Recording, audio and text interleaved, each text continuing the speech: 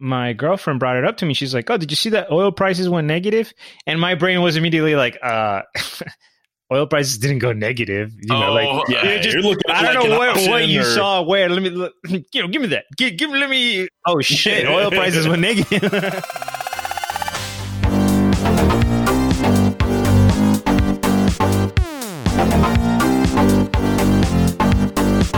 Welcome to another episode of the Crypto Basic Podcast. It's Brent Philbin here, and Kareem Baruka and Adam Levy are joining me today on a Kareem-centric episode where we are going to be talking about the oil crash.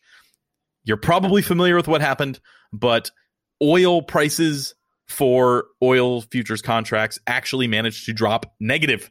That meant that in theory you could get paid to go get oil, which was pretty crazy. So Kareem broke this down step by step. Adam and I tried to follow along as best we could, and I, of course, summarized it at the end with a really inappropriate summary.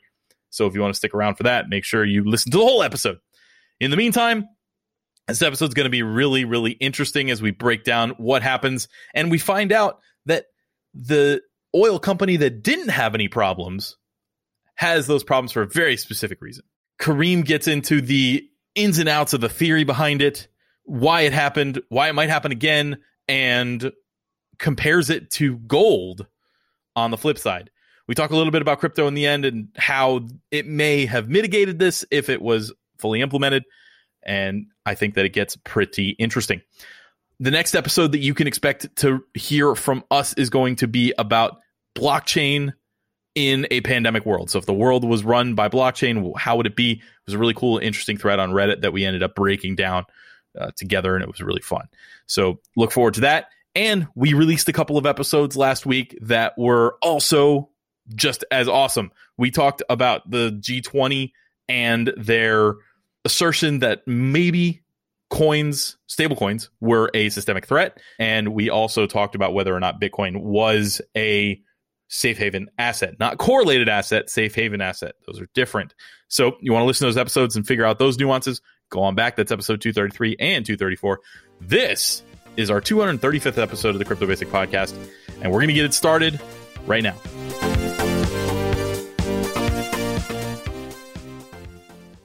Hello, everybody, and welcome to this edition of the Crypto Basic Podcast. My name is Kareem Baruka, and I am here with my co-hosts, Brent Philbin. What's up? It's Brenty Poo. And Adam Ruthless Levy. Hi, it's just me. I don't have a nickname besides Ruthless. I'm not cool like Brent. I don't have a Brenty Poo name, but hey, you know. I mean, Ruthless is a pretty cool nickname, Adam. Don't sell yourself short. Brenty Poo is kind of like the sickest nickname ever. So for today's topic, guys, I mean, obviously from the title, you can see we just experienced or saw one of the weirdest financial events, at least of my lifetime. And that is oil prices going negative. This is insane. I literally, I'm looking, like somebody said it, I'm looking at it, I'm like, this can't be, what is going on? So I was dumbfounded. I was like, this can happen? Things can go negative? What? So I have to admit, I had even more skepticism because it wasn't just like I saw a headline, but my girlfriend brought it up to me. She's like, "Oh, did you see that oil prices went negative?" And my brain was immediately like, oil prices didn't go negative. You're looking at I don't know what you saw where. Let me look, give me that. Let me. Oh shit! Oil prices went negative. So I don't know. This seems super interesting. I wanted to explore. I mean, if you are interested in the topic, there's a good chance that you already stumbled across an explanation. But I wanted to delve a little deeper, just explore and ask ourselves some questions about what this can tell us about what prices are and markets and how quickly things can change and why, and how hard. This is one of the main reasons why this interested me, because it's really hard to evaluate cryptocurrency projects. It's really hard to assign a value, right? My cousin recently called me and wanted to ask some questions about Bitcoin, and it's still hard, no matter how positive your outlook is on Bitcoin, pretty hard to tell somebody, is it overvalued, undervalued? I have no clue, right?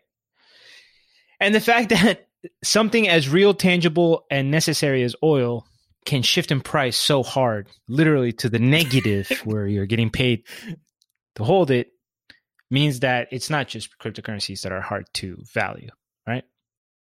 Yeah, I always tell people I have no idea what the price of Bitcoin is, but I have made this apparently stupid statement before on stocks, crypto, and everything. I say, look, if you're shorting something, your losses could, in theory, be infinite because the price can continue to go up astronomically. I'm like, but if you buy a stock and you're holding and you're long, then the cap on your losses is 100%. I am completely and utterly incorrect on that, apparently, and it is not capped at 100%. It's capped at something like, I don't know, like 300% losses on buying a long price. And there are some very interesting dynamics at play here, which we're also going to discuss, because I think when it comes to a stock, Brent, or maybe even a cryptocurrency, you'd be right. It should be capped at 0. But one of the things that becomes really important in this story of how the modern economy works is that when you're buying and selling gold or oil, or a lot of times you're not buying and selling the real commodity, but we're selling contracts and pieces of paper about ownership of the future. And these financial instruments have been created and evolved, and they become more and more complex. But sometimes, crunch time, some unique situations force kind of like the reality of like, all right, well, who's going to take this oil? Yeah. So where's this gonna go? I don't care about the contract. The barrel's here. I have a fun quote at the end of this that is going to really sum all this up for us in a easy to understand way. I'm just going to tease that right now, but I'll let you go. Very excited to hear that. Very excited. So what is the price? I'm going to go exactly from the top just to cover some basics. We saw the price of oil go into negative territory for the first time in history. Specifically, this is important, it was WTI crude oil, not all oil prices all over the world. WTI stands for West Texas Intermediate Grade Oil. And apparently that is one of the 2 global standards that's used to estimate the price of oil, right? This is especially used in the Americas. It's a US-based oil price, let's say. And at its worst, it reached a low of minus $40 a barrel. That means for every barrel of oil you took, you got $40. Yeah. Well, to interject just quickly, I don't know if you were going to get to this or not, but barrel is just a measurement. You don't actually get the physical barrel, and that ends up being the problem. Right. It's kind of like an ounce of gold, or I mean, maybe I'm wrong, but I heard that apparently you could, if you bought the barrel of like $40, negative 40, they needed places to store the physical barrels so you would actually get barrels.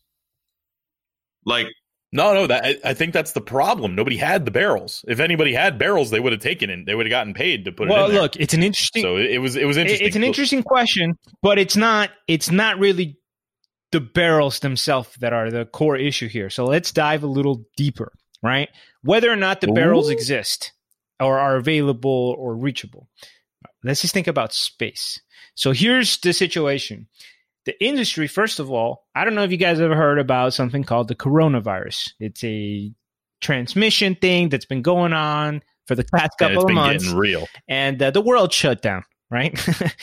Unfortunately, the oil and gas has not been able to adjust its production. They haven't been able to slow it down fast enough to counter the drop in demand. Even though some plants have been shutting off or slowing down, it hasn't been fast enough. They're still producing too quickly. The global demand for oil, now that people aren't allowed to travel, a lot of people are in quarantine, right? There's not a lot of demand. Think about all the restaurants that are not having food delivered to them to prep, right? So global demand for oil has dropped 29 million barrels of oil a day. 29 million a day. So we went from about 100 million barrels of oil consumption per day to about 70, more or less a 30% drop. But more importantly here is that the storage capacity, which normally is used to stabilize price. So a lot of people are familiar with the idea that diamonds had their price manipulated, inflated by just people who own diamond mines or something storing a bunch of diamonds and only releasing a little bit into the market, right? So oil does this too. When we have an oversupply of oil and the oil producers want the price to stay a little high, they just store more of it, right? But the problem is this sharp drop in demand for oil means that the storage is filling up way too quickly. So as a reference point, for example, West Texas is normally stored in a facility in Oklahoma called the Cushing facility. Its capacity is 62 million barrels of oil, which can fill up half of the tanks in the U.S. Wow. Fully fill half the tanks in the U.S., okay? They are already almost full. That was one of the reasons why West Texas started kind of declining. Worldwide, again, this is just for more context about the storage, because this is used to a cycle where the oil is being produced and it's being used up at a certain rate, right? So worldwide, the current supply demand that we have now because of Corona means that the inventories are going to increase by about 1.6 billion barrels in the first half of 2020. That's barrels going from non-existing to production, and now they have to go to storage. 1.6 billion. The problem is we only have about 1.4 billion left in capacity. I kind of mistyped it here, but it's basically we are about to fill up inventories by more than capacity is left over. Okay? So Kareem, just a thought experiment here. You are in charge of oil buying, and you have what, let's call them strategic reserves sitting around that you sometimes have empty, sometimes have full. Like, it's strategic, right? You have to decide when to put oil. You're also in a position where you're going to be telling the country that you're running that you need to lock it down because of a pandemic. Should you then also immediately buy as much oil as you can to fill up those barrels, because it's like toilet paper and it's going to disappear? Or it's going to be the opposite, where you know that demand's going to go down and price is going to continue to crash. Thank you for understanding that, Kareem. You are handling those strategic reserves perfectly. Not that that's a parallel to an exact thing that happened. Apparently, oil tankers have been used more so that they can store oil as well. So that's been a thing. Like, I don't know how much compared to, the Cushing facility, but they've been having to hold oil on their tankers and just kind of sitting around. I don't know how. Yeah, nobody will take it. Yeah. Where else? Well, if you want to know how much exactly, we are definitely going there. You're 100% right about the tankers. That's going to be one of the references later on. But to put this in national context, right, what each country's capacity can handle, I'm going to give you a measure of assuming that the country could no longer export oil because demand is drying up. How many days of production could each country store at home? Okay.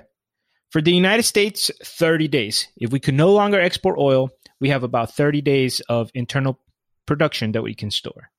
For Saudi Arabia, 18 days. For Russia, 8 days. For Nigeria, which is the largest oil exporter in Africa, 1.5 days. If they can't export, they're full. They're completely filled up. Okay. Now, essentially what happened, because this goes back to the question of how could a price possibly go negative? What ended up happening is when you trade these contracts, you are saying that you're going to take delivery, but these usually get moved around and sold and whatever. But here, these contracts are going to fill up, and none of the people who owned the contracts could have any way to store the oil.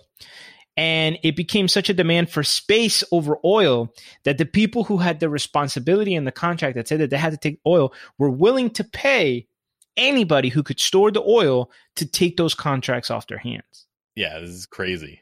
So we just have a bunch of oil tankers floating around out there that are now stuck with nowhere to go because nobody can head their oil. Possibly there could be an oil spill because they're just floating around in the middle of It's important to note, guys, that the tankers are mostly being hired by investors. So now these are people who are essentially seeing the massive discount on oil contracts and are saying, okay, we're going to pay for a tanker, which now has bid up the price of charter, sailing, of course, by almost more than double. So right now, renting one of those tankers costs about $385,000 a day. And each one of those tankers can store 2 million barrels of oil. So essentially, these are investors that are jumping into the market, buying the contracts, renting these tankers, and hoping that they can wait long enough that when the price of oil stabilizes, they can sell, and the storage cost at sea isn't that much. Considering they got paid for it. All right, hold on, Kareem. I just did some quick crypto basic math. $82 million is what you would get if you took a full tanker full of oil at its lowest price. We can rent that tanker for a long time. Let's go buy an oil tanker. Let's boys. do it. $82 million. How many days is that? $385,000 per day. Hold on, that's $385,000 per day. We could hold that for 200 days, guys. We can almost hold that thing a year. We can have some serious parties. I'm actually really glad you did that math, though, Brent, because this shows that even for the people that have the capital to take this kind of, oh, hey, they're giving away oil, literally, and the ones that are able to rent a tanker, it's still not guaranteed for them because you just pointed out, best case scenario, it's still only about a year time frame. If you can't flip that oil, if production doesn't slow down, because one of the things that we have to remember here is that there's competing parties. So, for example, some countries rely on their oil production. They're not about to scale down just because you're stuck with tankers at sea or because people don't have storage. You know what I mean? So who knows if they're going to profit? They probably are, but they're definitely taking a risk. All right. Now, a couple of things worth noting, guys. June contracts are still positive. So we don't know. That doesn't mean this is a new standard, new permanent or whatever. These contracts were about to expire. That's why we saw that rapid crash, right? Like we were about to get to the day where they have to take delivery of that oil, essentially, and they were willing to pay whatever to get it off their hands. Now, a new month of contracts, and those contracts are still positive. So that's one thing to know. Also, I told you that there were 2 international standards. I want to play a little trivia right here. Can either one of you guess the name of the other price benchmark for oil? Brent, I think you have an advantage here. I don't know this for sure, but I'll let Adam guess benchmark, first. So one of them is called West Texas. Oh, okay. And the other one is Saudi Arabia somewhere. That's a good guess. I would guess something like that. Brent, do you know? I'm just going to go with Standard Oil. With hopefully it's trading under the term STD. No. So this is actually called the Brent Crude Standard. Not kidding. You can Google it. Brent is named after you. No. And this is the international standard that's used by basically outside the U.S. And it stayed around as it should be $25 the whole time. So really, it was more of an American problem, an American storage problem, American crude production problem, right? And Brent handled their shit properly, as they always do. Just another reference price. Here's the advantage that the Brent price has, is that the production outside the United States has a lot more, let's say, places where it can be stored because it's this global network. So apparently, it just has more outlet points, whereas West Texas is only stored in the U.S. So I'm looking at Brent, and it's in the middle of the North Sea where these are stored, which is right near west of Norway, above the UK. And I guess whereas Cushing, when I looked at the facility, is just in Texas or in Oklahoma in a bunch of fields. So I don't know if that is makes it so you can have more storage. I don't know if there's difference in having it. Well, have you ever seen an oil tanker from that region? Or not an oil tanker, I'm sorry, an oil rig from that region? They are awesome. They look like they should blow over in a strong wind, but they have these massive barrels under them of concrete where they store the oil, and I don't know, they're really cool looking. I mean, this is ultimately a really fascinating topic, guys. It really shows the volatility of price. There's another connection made to one of the things we discussed that I'll touch on later, but I want to mention some of the responses. So we saw that the oil flash crashed, essentially price. Halliburton is a oil field engineering company, and they think that there's a lot of instability coming up here, that the pandemic has created so much turmoil in the industry that they don't think they can reasonably estimate how long this hit's going to last. So a lot of people are very positive that we'll turn things around soon, but they are saying, no, we actually don't know. OPEC plus, which is the, mostly Middle Eastern countries plus Russia plus a couple of Soviet states, and it's this oil bloc that tries to act together.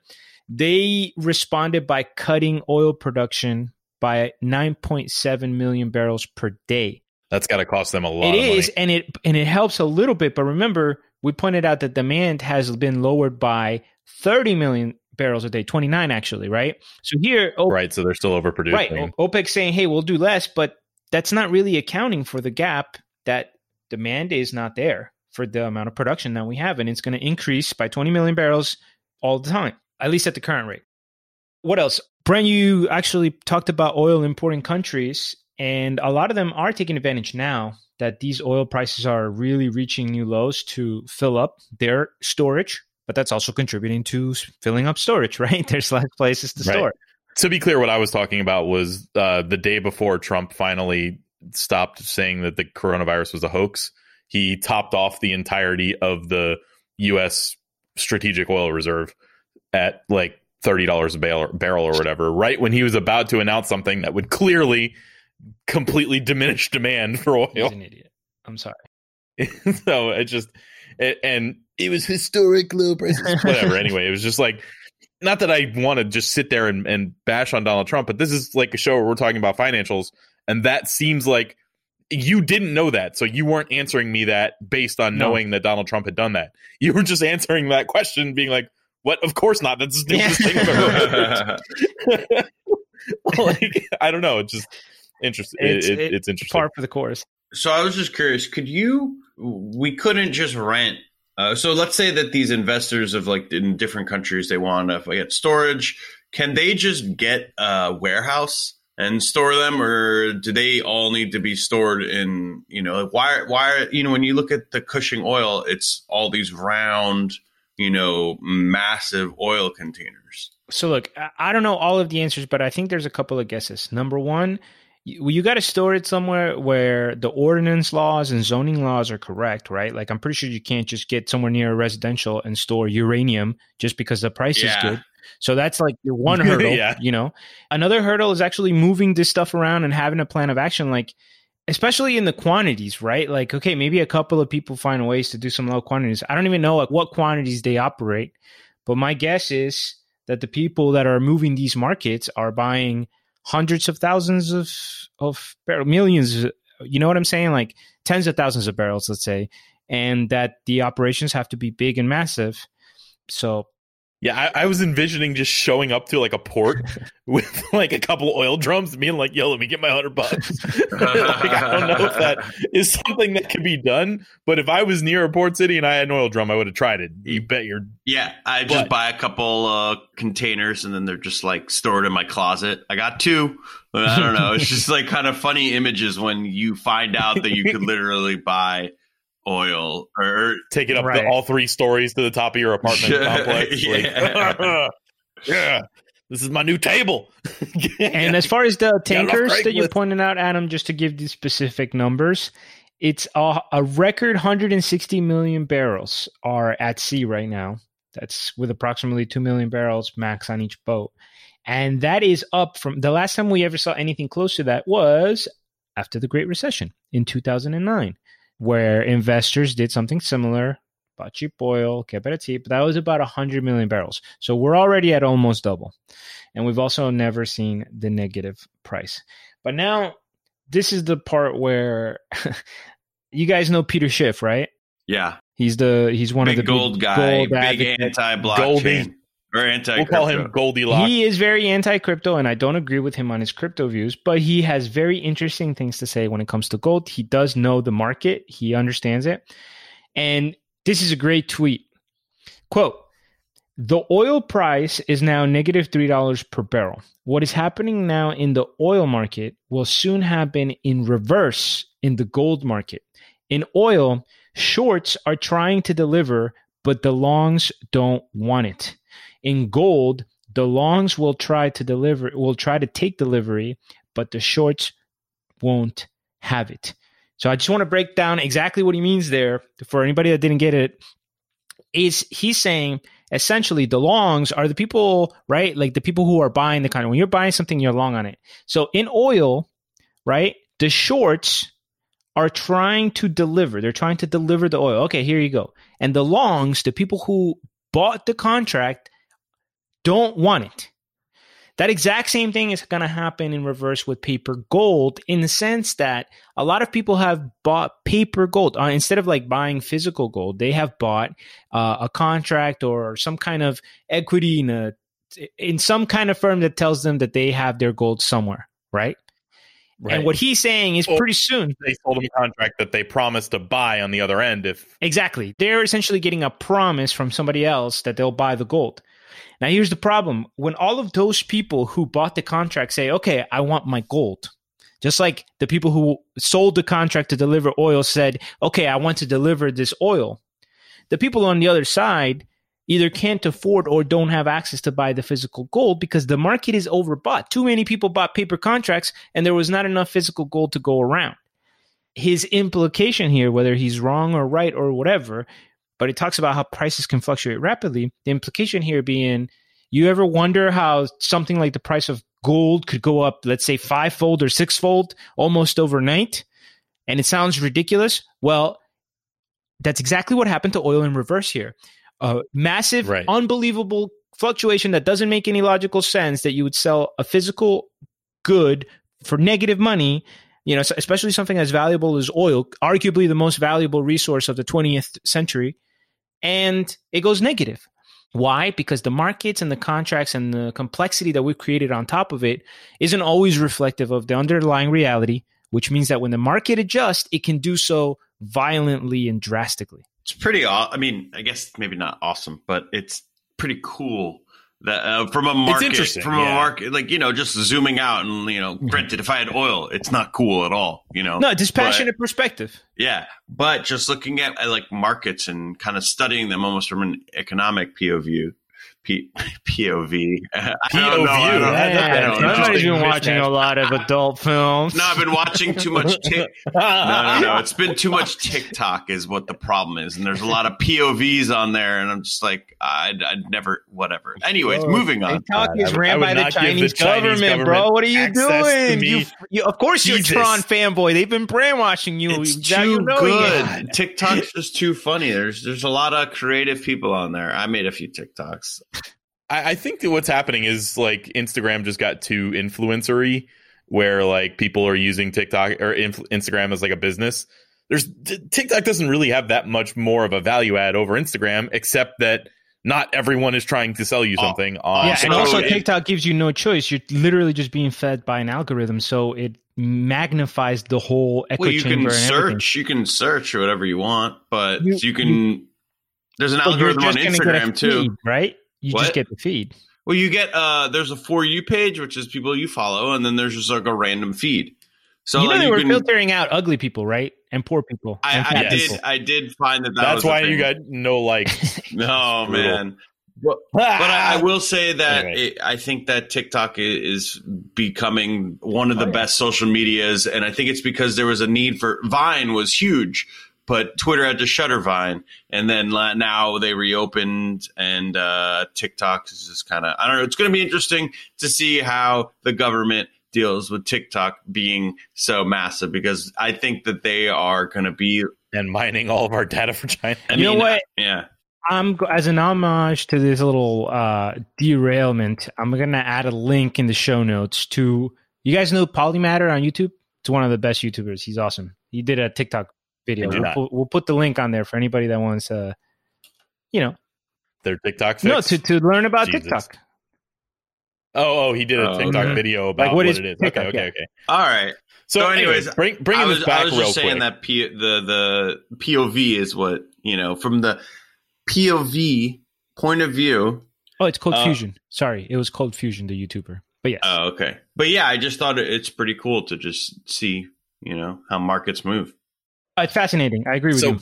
In a situation where we were having similar futures contracts on cryptocurrency, since this is a crypto podcast, and I know we haven't talked a ton about crypto here, this is just something super interesting that's happening to everybody in the world. So it was fun to expand on. But if you had a Bitcoin future, you do not have to deal with all of these extraneous features unless, of course, the Bitcoin futures end up being significantly more than the entire Bitcoin market, which when that happens, we will, in theory, know that it's happening, right? But if you close a Bitcoin contract one way or the other, you don't have to worry about the logistics of getting delivery of your Bitcoin, if that makes sense. So that's an interesting upside that commodity would have. It's also interesting if we had put everything on a public blockchain, because this is the kind of stuff that maybe WTI would have known internally that they were going to have this problem. And maybe they would have told some people, and maybe they would have been like, I don't know what we're going to do with this oil when it gets there. But if the data was on a chain somewhere, somebody could have just said, like, yo, there's too much oil showing up. Like, kill it, or it's going to end up tanking the price. And we can make that sort of adjustment there. But Brian, I just want to add something to what you just said there, because see, it's not always just a lack of information, but the like, let's say, opposition of incentives, right? The oil producers understand that the demand has decreased drastically. But when you sell oil, you don't really have an incentive to make less oil. You don't, you know what I'm saying? So what's interesting about blockchain environments is that they also give us opportunity where we can have automated system, automated contracts, right? Like a lot of, let's say, the lending platforms that are used, which in some forms are using leverage and crypto and stuff like that, but they auto close out, right? They can auto decentralize, have automatic kind of triggers and things of that nature, which might keep things from getting too out of hand, or like it might account for the fact that people's self-interest isn't relevant, because you just assume everybody will always look up for their self-interest. So let's not have centralized control of any kind, you know? Yeah. So I'm wondering what it would look like if we had like something like the Maker, the DAO there, where it's kind of controlling prices, where it's distributing like tickets for producing oil. It's like, you're allowed to produce this much oil because we know that that's what you need to produce in order to keep the price normal, something like that. I don't know. It's a weird thought experiment. I promised you guys a quote.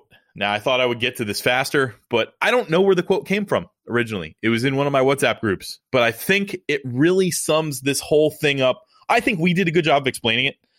Well, Kareem did a good job of explaining it. Me and Adam did a good job of shutting up and listening. But this really put it in perspective for me, and I don't know if you guys, this might make sense to you as well.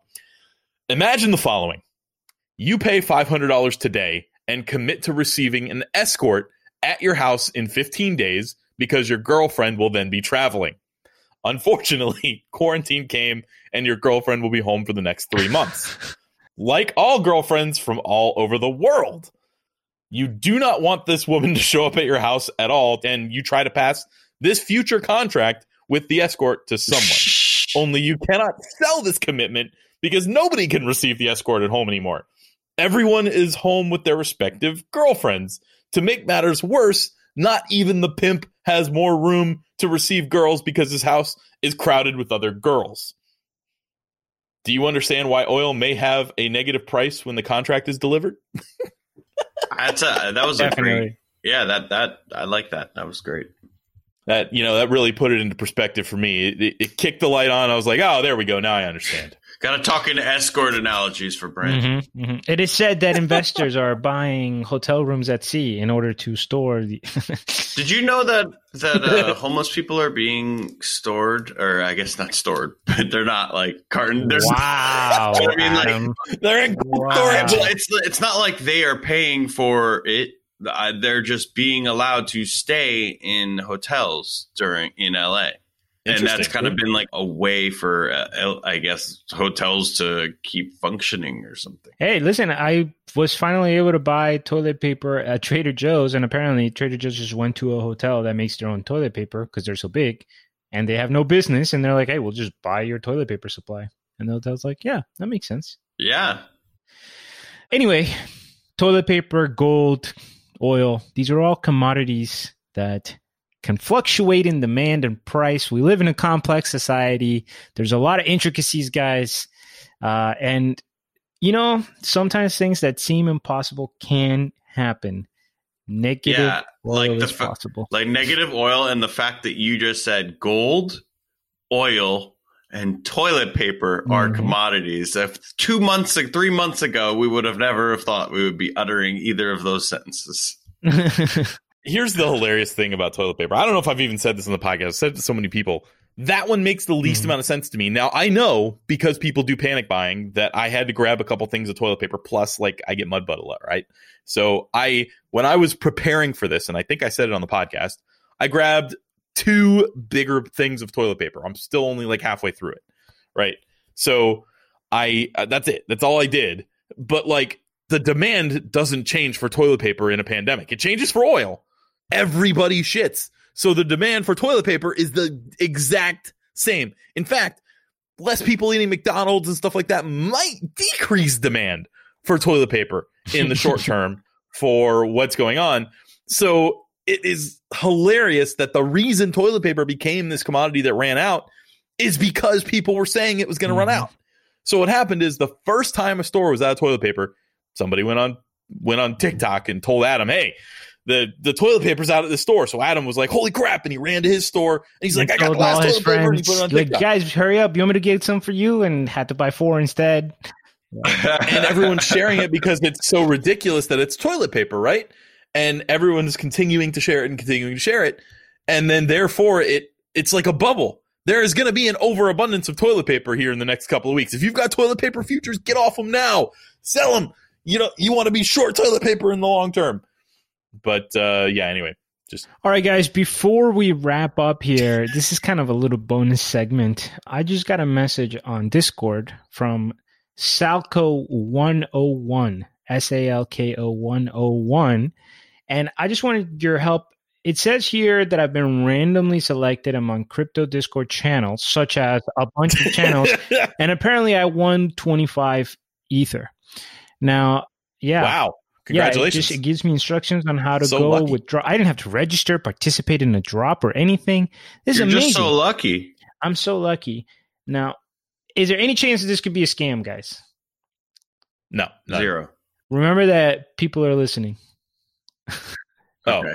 Sorry. Yes. This could be 100% scam. Yeah, we're going to. It's 100% scam. I hope Discord deals with this soon. I think it was Peace2 that posted in our Discord the link to the Discord feature where they're trying to deal with this. And the way Discord implements features is you go and you upvote them.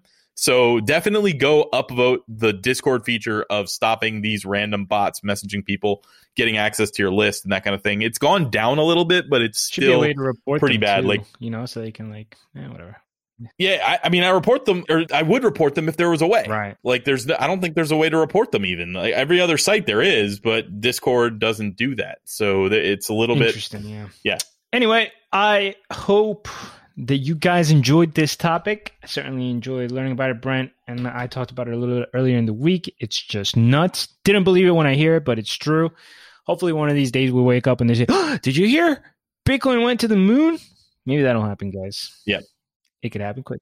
Went to the moon on a rocket powered by Elon. It's going to happen. Anyway, in the meantime, if you were jonesing for some crypto content, you can jump on our newsletter. You can go cryptobasicpodcast.com/newsletter, or there's a little pop-up in the corner on the main page that you can sign up. You're going to get my portfolio delivered, not the amounts, but the percentages. And I kind of give you the reasoning behind all that stuff. So do that. We're going to be sending more emails out a lot. So it's cool. It's going to be a way to kind of get your news fix now that we're moving away from the rapid fire flagship style content. So check it out and join our Discord, join our Patreon, do all that stuff. And remember, we are not financial advisors. We are just 3 crypto basic idiots, maybe crypto basic bitches. Do your own research for sure. That's important. All right.